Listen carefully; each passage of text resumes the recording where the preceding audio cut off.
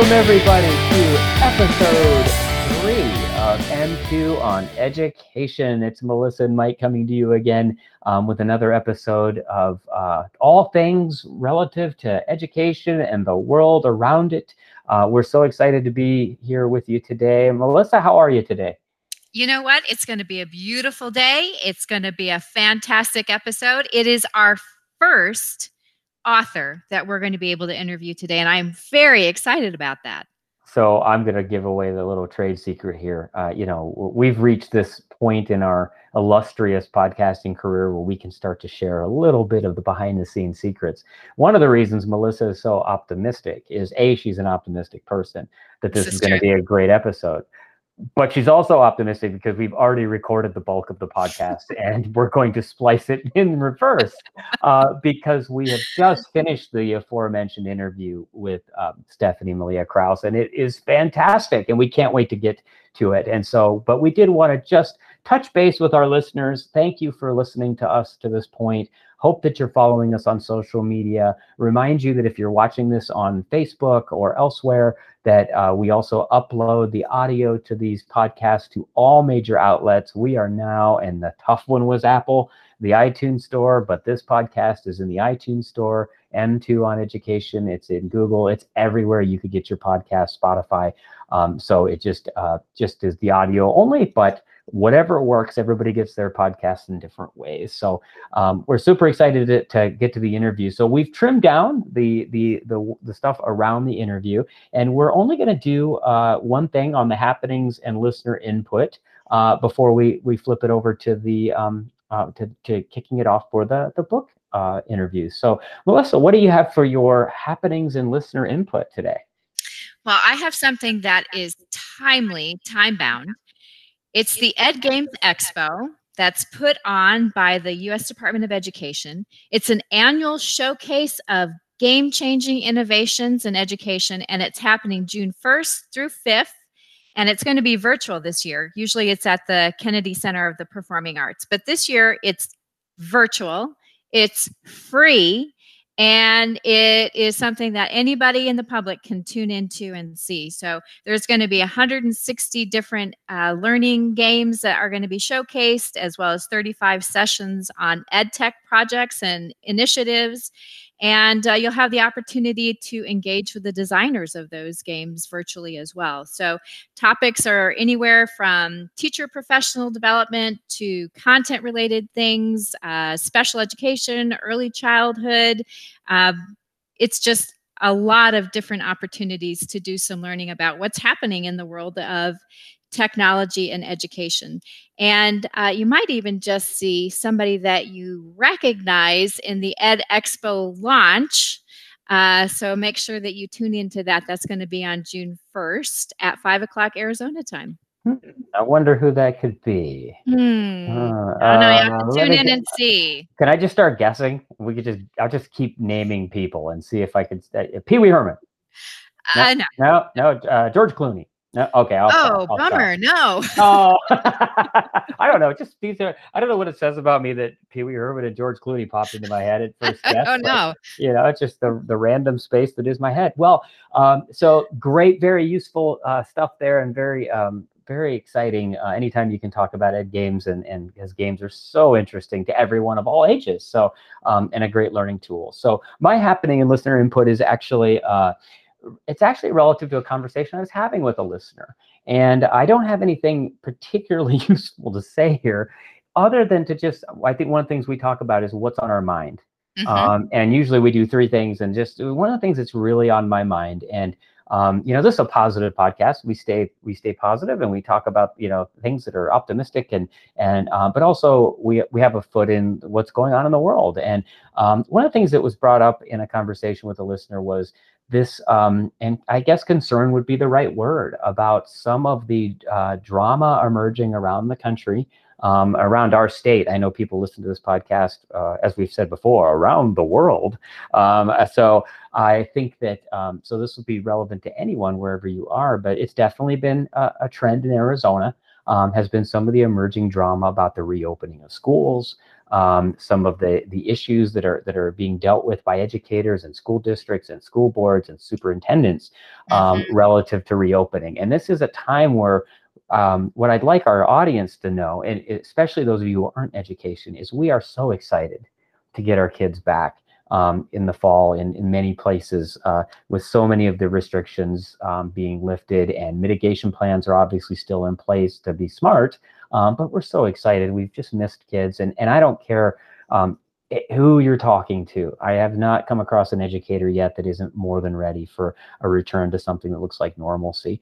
And so, one of the things that that was brought up by this listener was they wish that they could just say, let the people know that are behind some of the drama and some of the concerns, that these are people that just have their kids' best interest in mind, and that we always remember that when you go to a school board meeting, for example, and that's a place where people are supposed to go to be heard and to voice their opinion. It's the beauty of local control and school board elections, and that's a great place for democracy, really at its in some of its most granular forms.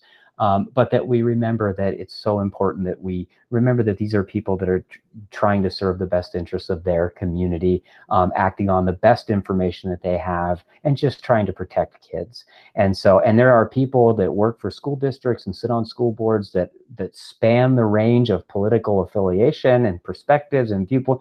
But when they, from my experience, and I bet you would agree with this, Melissa, is that my experience is all those people, when they put on that badge or that ID as a school district employee, none of that matters. They are all really unified around doing what's best for kids. And so I just hope that we remember that, in the end, we're supposed to be the role models for our kids. We're supposed to role model how to engage in democracy in positive and productive ways. And I think that's what I've been thinking about a lot is, there's a lot of people under a lot of duress trying to make very difficult decisions. And if you look at the number of, you're a current superintendent, Melissa, and you're certainly not someone that would go around talking about this, but the number of superintendents around the country that have, are starting to leave the field, just it's a lot. And so, so I just hope we remember to put our best selves forward when we're in these spaces, and especially as we think of ourselves as role models for kids. So. Mike, that makes me think of the Seneca quote about, remember your why. Why did you get into this field, and why is it important as an educator to remember to keep the student first? Yeah. And those that are involved, like you said, with administration or with governing board responsibilities, really giving them acknowledgement and recognition that their why is also about the student. And we might disagree on how things are best rolled out for those students, but really when it comes down to it, it's the student that we're all thinking of, making sure that what we do is in their best interest. Yeah, and we all understand that everybody on both sides believes they're doing what's in students' best interest. Everyone thinks that they're correct, and sometimes you are, and sometimes you're not. I think I've been incorrect more than a handful of times in my life, but that's why it's important to, I believe, to maintain that civility and grace for other people. Because, quite often when we look back on our lives, we'll realize that maybe we didn't have all the information we needed, or we just weren't accurate. And so, but how we conducted ourselves during that time is just so important. So, so I'll climb down off the soapbox, but those who know me know I'm not very tall, so I'll climb up on it any chance I get, and just go on and on and on. So, but that is what's been at the top of my mind recently. Appreciate that, Mike. Thanks for sharing that. Yeah, so we are actually we're gonna jump into our interview now, and just to give you just a very brief introduction to the interview. The book is Making It: What Today's Kids Need for Tomorrow's World, and as you know, we do a book for every episode, but this time we're fortunate enough to be able to have the author, who is a former educator, a person, a social worker, a national work, local work, just an incredible. I just would use the word powerhouse, and high energy, high results kind of person, and who I have known for quite some time, and just have followed her work. And this book just really captured both of us, I think, and we were so excited to talk to her. So this interview does go a little bit longer than the time we normally try to do our podcasts in, but we we recognize that if we cut this podcast off just to, make a time deadline, our listeners probably would have just sent us all kinds of angry emails, right? So It's worth the time. It's worth the time. it is. And those of you who are parents or just, have kids in, you're an aunt, an uncle, a parent, or just a society member who's really interested about what is the future going to bring and what does that mean for our kids and how do we get them ready for an uncertain future. Stephanie does an amazing job of articulating it in the book and really dives into some great things in this interview. So with that, we will go into our interview with Stephanie, wrap up the episode. That will be the conclusion of the episode. And we are already planning episode 4. So stay tuned for that. Again, follow us on social media. But right now, here is Stephanie Malia Krause. Well, and here we are with our very first author interview. If I don't know that it'd be possible to be any more excited than I am right now. We are so excited to have Stephanie Malia Krause with us here today to talk about her book, which I'm going to hold up near the blur part of my video here, so you probably won't be able to see it. Making It What Today's Kids Need for Tomorrow's World. And I just finished this book myself, as did Melissa, and it was incredible. And we are so excited to have Stephanie on the call with us today to take a few questions and hopefully spark your interest in the book as well. So welcome, Stephanie. Thanks for being here.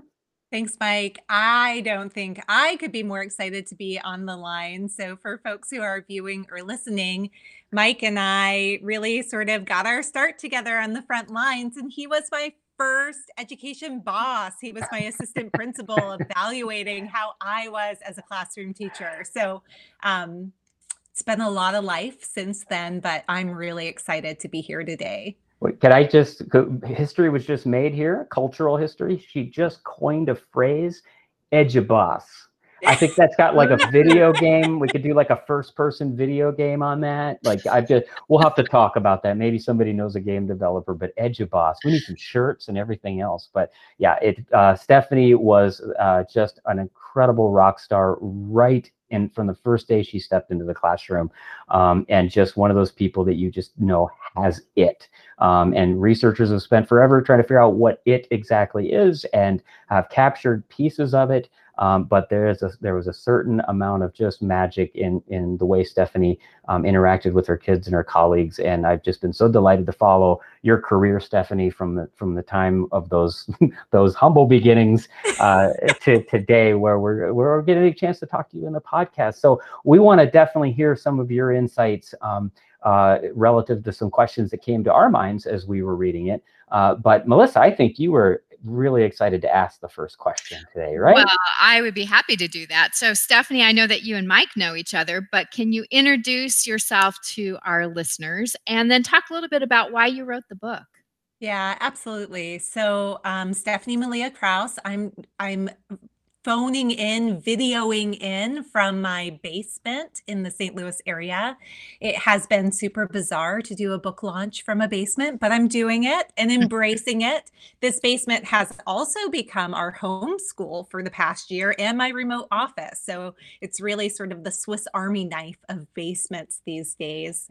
But my background is as an educator. So you just got to hear that I got my start in Phoenix as an educator, as a teacher, working with Mike, and a social worker. I ended up leaving the classroom because there were so many outside things that were impacting the lives of my kids and their families. And I knew I didn't have the education and sort of equipping knowledge and skills that I needed for all of that.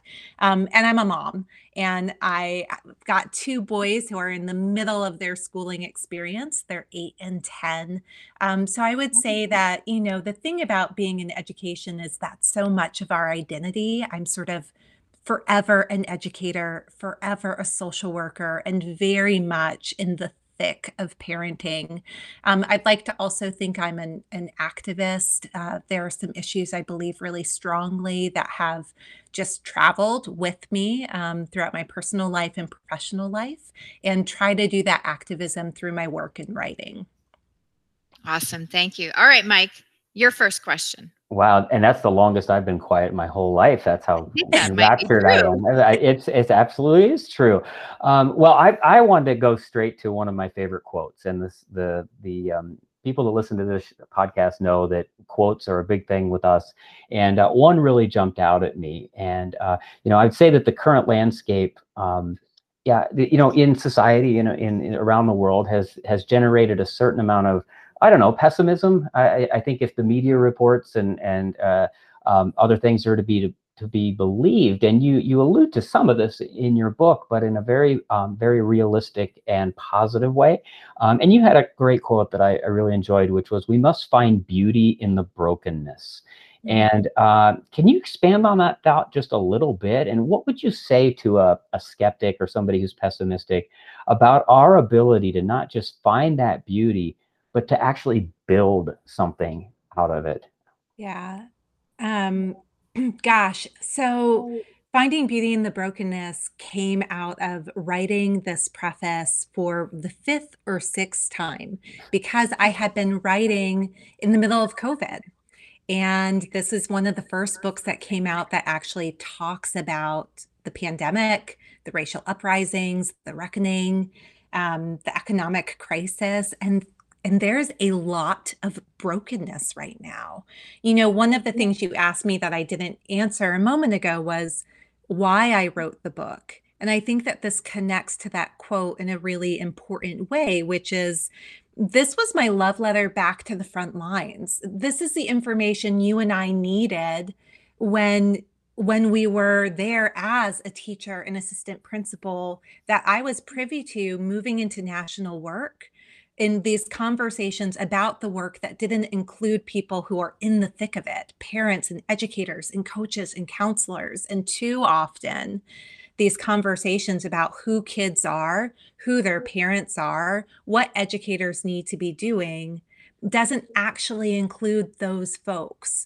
And so, in terms of finding beauty in the brokenness, that was about, how do we take honest stock of the world as it is, in spaces where it is still unfair and unjust, and look inside and examine where there are bright spots where we can shine the light in, and see what is being built more strongly, more equitably, things being designed in the ways that they should be happening from the beginning.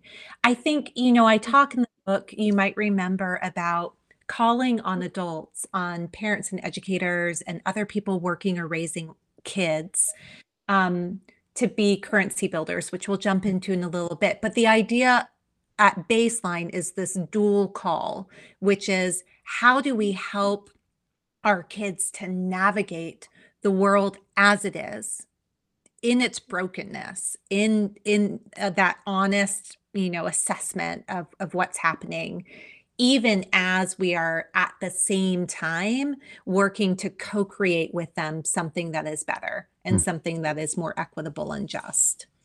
Wow. Thank you. That's great. Melissa? Stephanie, you talk a lot about how throughout the book, about how the workforce is changing, and that education has to make sure that it's keeping up with that change and adapting and doing things differently for our students. What does that change need to look like for the classroom teacher? What does it need to look like for the school leader? That really is at the forefront of having to make sure that education looks different. I think, Melissa, this for me was the tipping point that actually caused me to write the book, which is, I remember standing up after leaving Arizona. I had experience running a school, and it was a high school. And I stood up on that graduation stage to give kids these diplomas, and knew that they and their families believed truly that that diploma meant they were ready for what would come next. And I saw it in their faces, in the tears. I watched a graduation ceremony this morning. My niece Jayla graduated. I saw it in those kids' faces. And what I knew, and the moral conflict that actually had me leave education for national work was that graduating high school is not always the same thing as being ready for life after high school. And we use this diploma as a signal for readiness when actually it's completion. And so when we think about the role of principals and the role of teachers, I think the first piece is, how do we get ourselves educated and informed on how the world has changed, how college and career have changed? So the workforce looks much different now. And yet, when you think about being in the classroom or you think about being in high school, so often career pathways, career and technical education, thinking about the workforce or jobs is still kind of a dated view of, what do you want to be when you grow up? What is the career that you're going to have? What 4-year degree program are you going to go after? And so the big important thing here is that that's actually not what it looks like anymore in the workforce. Our kids could potentially work for 80 years or longer. That's a lifetime of work. They could have 10 to 15 different careers during that time. They could and will likely hold multiple jobs at one time. So that first piece that's so important is, how do we update and upgrade our understanding of what college and career even is and what it looks like it's going to be in the future? And the book tries to do that, tries to sort of give that primer. The second is understanding that we're not just preparing young people for work, but for their working lives. And that learning is going to overlap with that. That really what's going to happen in the future is a lifetime of learning and work and continuously upgrading what you need to know and can do. So teachers and school leaders that have embraced things like deeper learning or student-centered learning are in a good position for that, because we have to prioritize teaching kids how to learn and how to be lifetime learners. So that's the second piece. I think the third piece is the importance of connecting in the way that this podcast does, educators and parents together, education community and employers together. This role of partnering and thinking about, how do we support our kids in all of the spaces and places where they spend time to be picking up the knowledge and skills they need is really the third piece. Oh, great. Well, I'm fascinated by one thing that you talk about in your book a great deal, with the idea of trying to equip our kiddos. And I was just, this is more of a, what is your gut feeling kind of question. But it really centers around this idea of, you talk about bodies to bots in your book. Yeah. And about the roles that are going to move, to potentially being automated, and the roles that aren't. And I've been fascinated with this topic, and I've heard people talk about, the future loss of, say, driving jobs, which is, literally driving transportation jobs on the horizon, and how many particularly males are employed in that position around the world.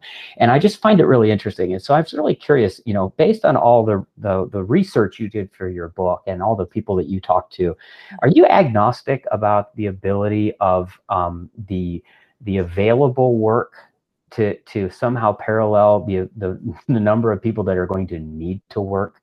Or do you see, that there's going to be some challenges in terms of, as opposed to prior, say, revolutions in technology and workforces, where you were able to open up to more people? This one seems to be potentially a contraction, but from some experts, in the necessary number of jobs. What's your gut feeling on that after all the work you did on this book? So when I shifted into national work, I went to work for an organization in youth development. And the head of that organization, Karen, was trained as a sociologist. That was her background. And in her house, she has all of these books from when she's um, around 70 now. 70 years old, and she's got all of her college books still.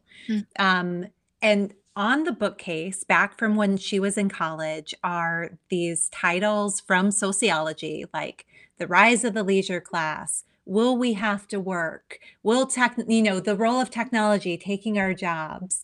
And so one thing I just want to sort of relieve us of is some of the fears and concerns around technology, around work, repeat each generation. And this is a different time. And so we have to sort of hold that tension. So I'll try to attack your question in a couple different ways. The first is that so that part of the book, for folks who haven't read Making It, the first part of the book talks about how the world is changing, and specifically, how are our kids different? How's the world different? And so this is situated in that part, the role of technology. So the robots have come for a number of jobs. From an equity perspective, what's important there is if you are a parent of and you are in a working class job, or what you would consider like a blue collar job, um, it is critical that your kids are getting exposure to a number of different opportunities and options for them that go beyond sort of predictable work. And predictable work is, okay, I'm a grocery clerk and I'm doing the same thing at the same time. I'm working in a factory, even accounting, I'm running data. Predictable work is what is most at risk of being absorbed by tech. But technology also creates new jobs. So even as it's taking these jobs, it's creating new ones that we haven't seen before. Again, from an equity perspective, we need to know that most kids who are from families who are struggling financially, it's their parents whose jobs are most at risk of being taken by tech now, but not in the long term. I mean, we're looking at the potential for, if you really like want to geek out on the technology, like my kids and I watched all of these YouTube videos of like what the robots are taking. Will robots be doctors? Will they be nurses? But I think what we really need to think about is work as learning, work for living, and then, work for creative expression and for connection. So, work as learning, we are wired to work. We want meaning, we want purpose. And so one thing that I think we can encourage our kids to do is move from, this is what I want to do when I grow up. These are the jobs I want to have, which oftentimes relate to who they've seen, right? So if I've only seen people in one of these collars, white collar, blue collar, that's what I'm going to want to be when I grow up. And shifting, and I talk about this in the book, instead to thinking about durable work. What is the work that's sort of most resilient to these changes? And what's amazing here is, and Mike, I know that you love music and the arts. Like, it is actually craftsmanship. It is the human pieces. It's care, it's education, it's nursing, it's leadership. The things that aren't patterned or predictable. And what I'll say to sort of close us out here is that technology can assist with that. Think about things like Etsy, or right, like how can we create platforms that support individual or entrepreneurial or artistic work? But technology cannot take over that just because of the way that we're designed as humans. I'm not going to want a computer generated picture from my favorite artist. I want what the artist created. Mm-hmm. Wow. So it does sound like you're very agnostic then. So that's super agnostic, no passion, energy behind this. Yeah, no, I think you're just in terms of having a very hopeful, which is the overriding feeling I got through the entire book, which is I just found that so uplifting for you to be talking about such heavy and important topics, but you have this you have that same optimism that you had from the moment you walked in the classroom, and that's a great. I love that answer. Thank you, Melissa. So Stephanie, in the book, you define 4 different currencies, and that really is the meat of the book: the credentials, competencies, connections, and cash. Can you walk us through each of those and then explain how teachers might be able to utilize that as a platform for learning in their classroom? Yeah. So you had that beginning section, which is, whoa, what is this world? Who are these kids? How are things changing? Including they're really changing as much and as fast as it feels like. I mean, I think the pandemic and the past year and a half typifies that. And so you're right, Melissa, the meaty middle is, okay, so then what do these kids even need? So I think it's really important to point out what this book is not, especially for parents and educators who are listening in. This is not a book about how kids thrive. This is not about the good life. This is not about character flourishing. This is about actually, talking about the meaty middle. This is like the messy middle, which is, how does the world work and operate as it is right now? And how do we give kids a really honest roadmap based on that? I say that because for educators, I mentioned earlier, we've got to update and upgrade our understanding of college and career readiness and like how actually you do get by and get ahead in America. And it's not a fair playing field, but we know a lot about what it does take. So our schools, the way that they're designed, so I know you both are familiar with the history, but we have a public school system, and really all schools for the most part, except for some boutique privates, that were really designed against a model of getting farm kids to go into factories, and predominantly white farm kids to go into factories. And we haven't really done a major overhaul since then. There's lots of reasons why. That's a different podcast. But that's based on this idea that the way that you make it in America is you go through school, you graduate, you get your diploma, you go to college, you graduate, you get your degree. You know what you want to be when you grow up. You pursue that career, you get a series of promotions and pay increases, and eventually retire with money in the bank that you can leave for your kids, and they get to have a life that's better than the one that you had. And that has always been flawed. But now it's really outdated. It's not actually how things work at all.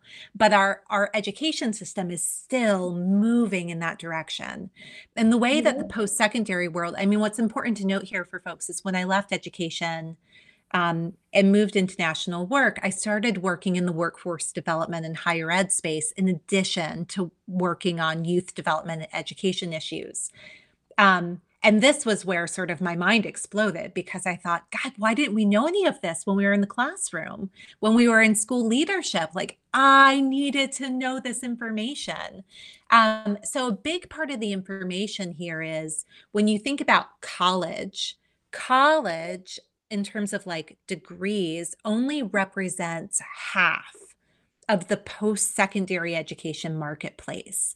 So credentials is a broader thing. It includes apprenticeships and certificate programs, organizations like Starbucks and Google that have their own credentials that they offer now. So I think that, listeners need to know that we have hundreds of thousands of credentials. And that work, I talked about how work's changing. So here's the point in terms of these currencies you mentioned.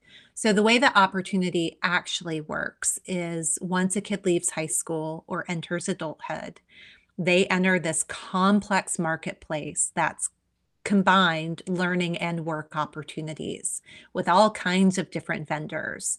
This one's offering a college degree. This one's offering a training program. This one's offering an apprenticeship program, internship over here, job over here, career path over this way. But each of those opportunities has a cost. And in school, as educators, we often only focus on the credential and sometimes on competencies, on the skills. But that's actually not the only way that you pay for opportunity.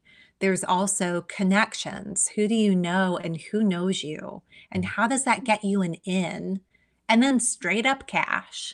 And, I think about where Mike and I started in education and how much our family struggled financially. And we don't name as educators the role of cash enough. So the 4 ways that you pay for opportunity, these 4 expendable resources that kids need when they transition into adulthood, are competencies. What can they do? What are their skills? credentials, you still need them. Employers want to see them. They'll get you better pay, and you're more likely to get hired. Connections, who do you know? Who knows you? And then cash, what can you actually afford?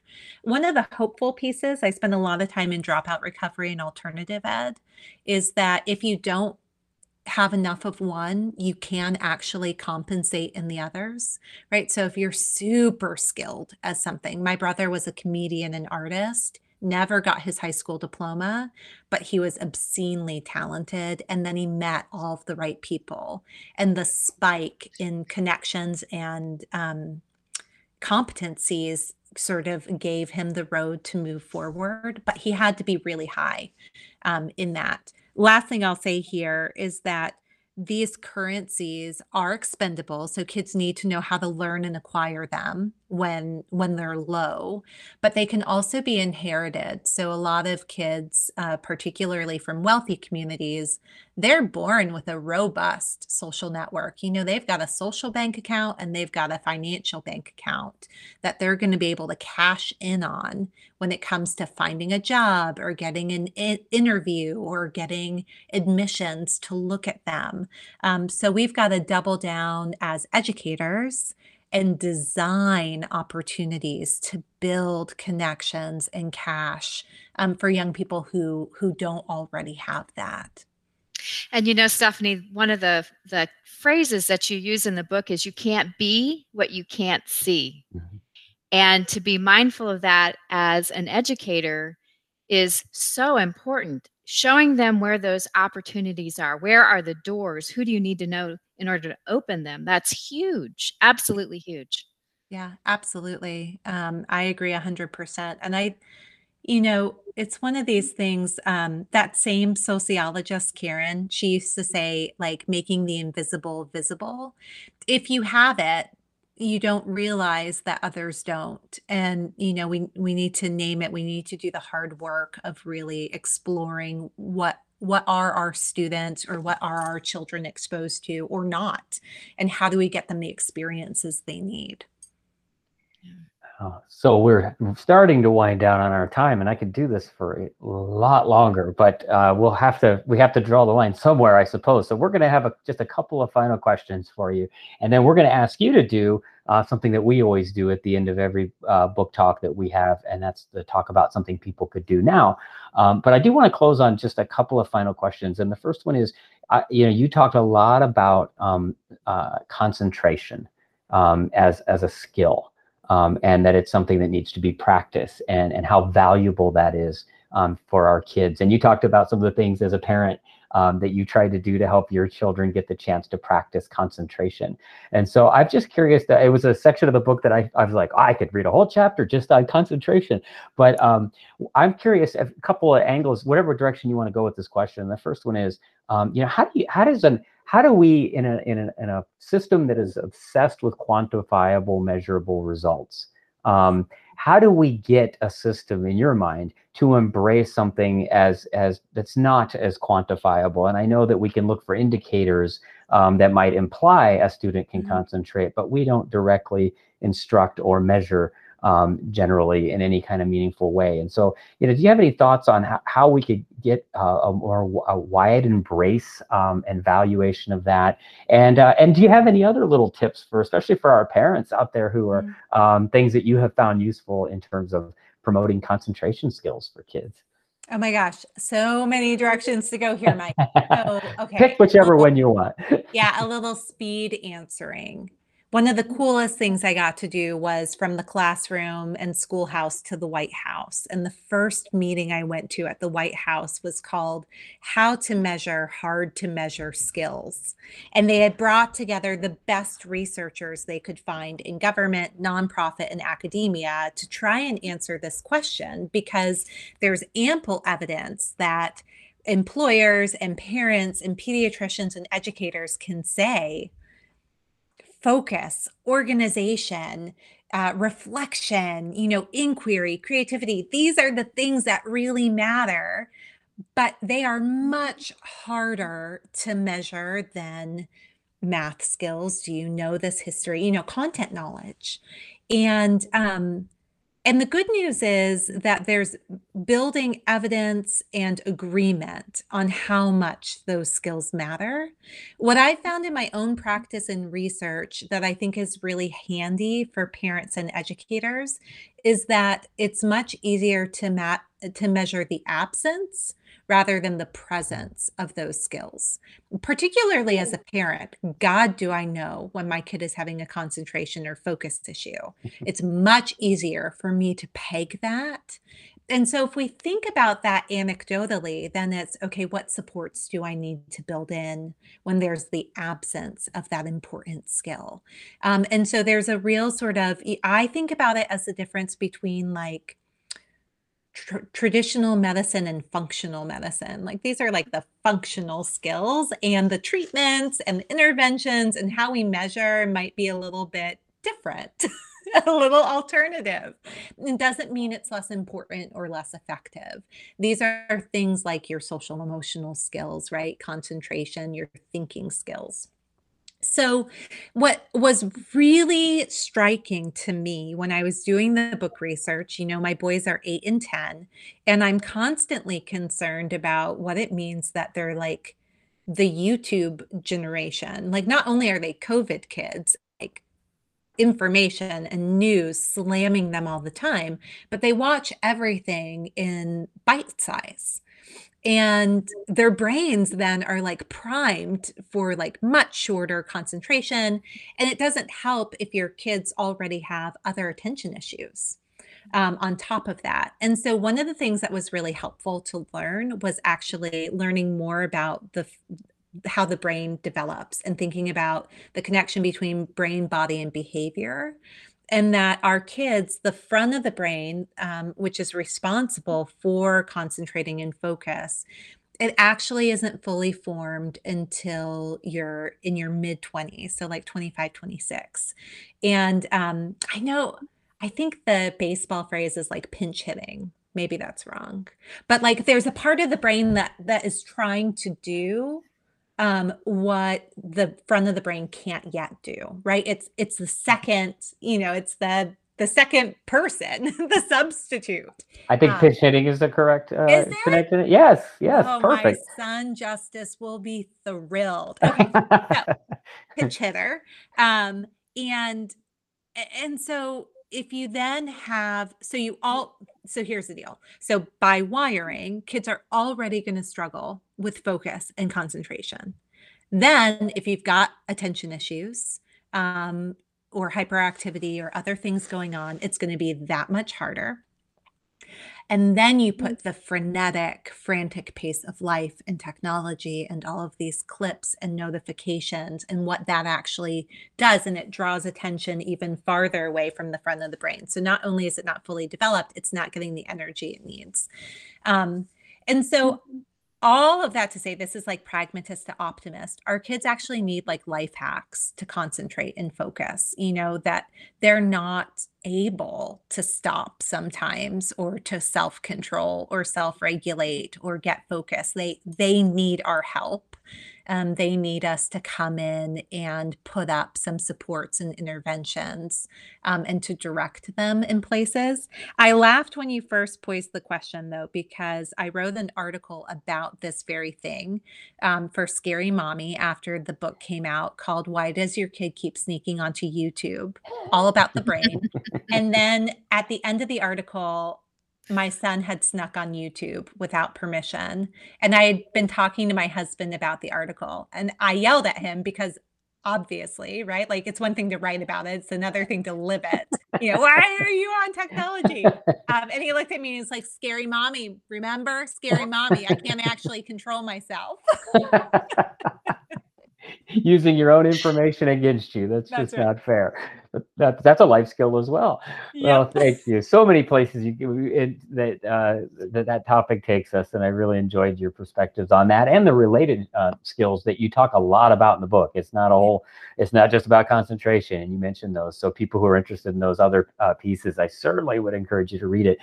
Melissa, I know we both have about 57 or 59 or 120 more questions, but I think we both get one last one to close it out. So Melissa, what's your last one. All right, my last one, Stephanie. What's next on the horizon for you as an author?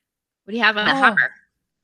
I do have something on the hopper. I'm sending something from the hopper to an agent today. Ooh. Oh, so first off, you'll just have to have me back. We'll just have to do part 2.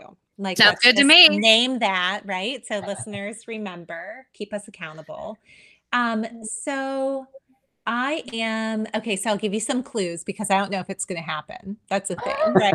We'll see if it really happens. But I am native Hawaiian, and I've really been thinking about, the future and present day. These are uncharted times. They truly are unprecedented. And what are the lessons that we can instill in our kids and that we can practice in our parenting in particular?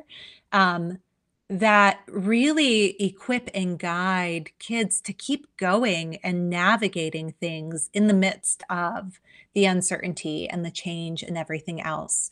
So in the Hawaiian tradition, there's if you saw the movie Moana, the idea of wayfinding, and the Polynesians were able to navigate without GPS to these little baby islands in a very vast ocean. And so I've been playing with how this concept of raising wayfinders, of wayfinding, actually relates what we can learn from indigenous wisdom, in addition to the science we've been talking about today, to the lessons that kids need to continue, that we actually, as parents and educators, like, we still have something to bestow on these kids. And then when is it time to unmoor the canoe to let them go and launch? And how do we know when they're ready? So that is a hint at what I've been working on. That sounds amazing. I can't wait. Yeah, and yes, you're definitely going to have to come back. Yeah, and I think we could Okay, we could do that episode even if you decide to go in a totally different direction for your next book. I'd still love to talk more about that. Either way, that's awesome. Well, the final question that we have for you is the same thing that we always try to answer as book readers and learners, which is trying to take something very tangible and practical out of something that's been read. I'm hoping that that people listen to this podcast are going to want to definitely get your book, which I got my copies from Amazon, so I know they're there. I'm a double up reader. I don't know if anybody else does this. I end up getting the hardback, as evidenced by in my hand, but then I get a little impatient, and then I realize I've got a bunch of Audible credits. So then I download the Audible book, and then I can like bounce back and forth. I was disappointed it wasn't you reading it because I thought that would have been fun. But your narrator did a great job. But anyway, I'm hoping that people will go out and get the book. But what is one thing that you would say that somebody that is really interested in this, embraces the ideas that you put forward, and a lot of it's not even ideas, it's just the reality of the world that you've done such a good job capturing.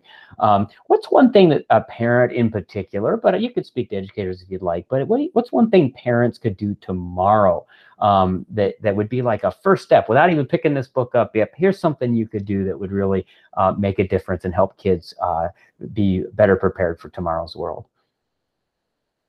So, first, Chelsea did do a great job narrating the book, and I was terrified because you don't get to pick I didn't get to pick my own person, so I had no idea who it would be, and she was great.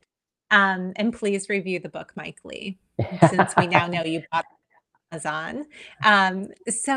Okay, so this is a little bit of a sobering moment, but at the beginning of the book, Mike, you might remember this, Melissa, you too. I actually talk about how I set out to write this book on education and preparation. And then I had this conflict where I thought, gosh, actually, this is a book about like mental health and youth development. And the reason why was that every single person who I spoke to pre-pandemic was talking about the rapid rise of mental health issues and their concerns about the cognitive load and overwhelm that our kids were experiencing. And so I called my brother, who was a journalist, and I said, I don't know what to do. Like, this is actually not the theme of the book. But everybody is talking about mental health. And he said, you've got to put it up front. And so, we're filming this right before the start of summer. So many schools are actually ending this week today. And I would tell any listener that before we can focus on what kids will experience in the future. We have to take stock of where they are in this particular moment after enduring what they have for the last year and a half, every context and situation being different, and understanding that that impact can be deep and it can last longer than we would like for it to last.